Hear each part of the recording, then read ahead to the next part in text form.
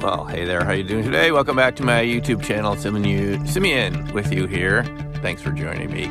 Well, a couple days ago I put up this video. We were looking at recent interest in UFO disclosure by the media, the government. The Pentagon has to issue this report to the Senate Intelligence Committee. And I mentioned how I thought using the word UAP instead of UFO was kind of like a slick bureaucratic trick to try to make the term more acceptable and actually to avoid looking at the history of the subject and actually, to use language to avoid looking at all the evidence and just focus on the particular cases that you want. In this case, we've had a lot of focus on Navy UFO, UAP incursions since 2004, 2015, USS Roosevelt, the Nimitz, and now USS Kidd and the Omaha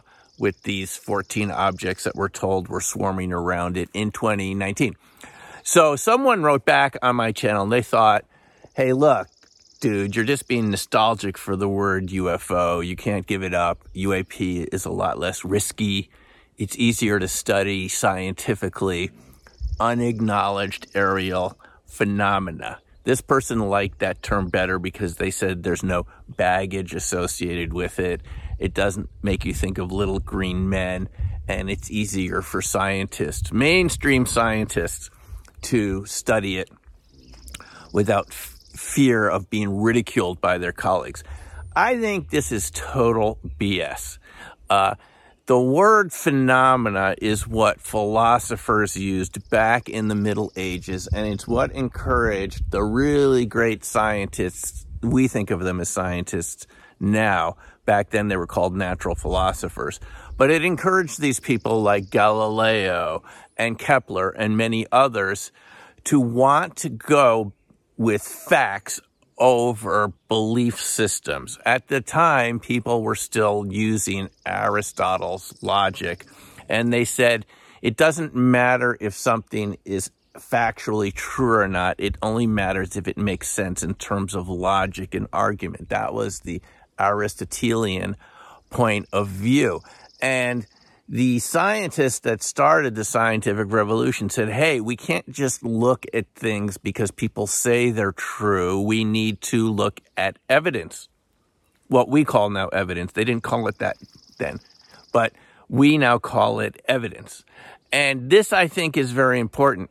If you want to go back to the word phenomena instead of unidentified flying objects, I think UFO is a non-baggage laden term. I think it's very specific.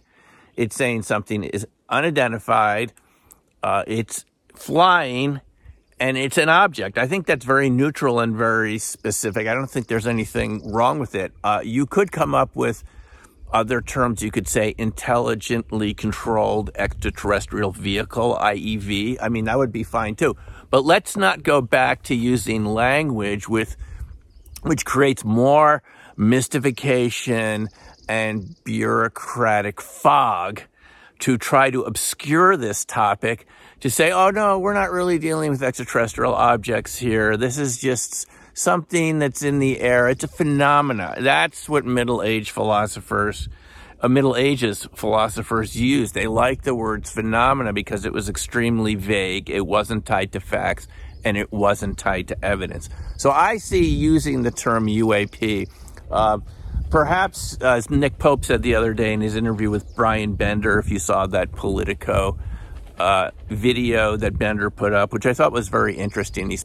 He spoke to Alejandro and Karen and other researchers in Arizona where Bender was doing this piece.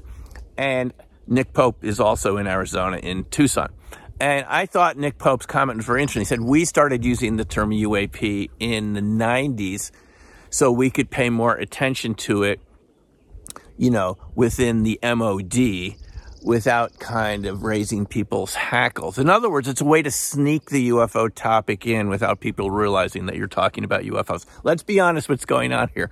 They're trying to study UFOs, but they want to disguise that it's actually potentially an extraterrestrial vehicle. so that it's sort of sanitized. And to me, this is what I wrote back on that in the previous YouTube video to this person.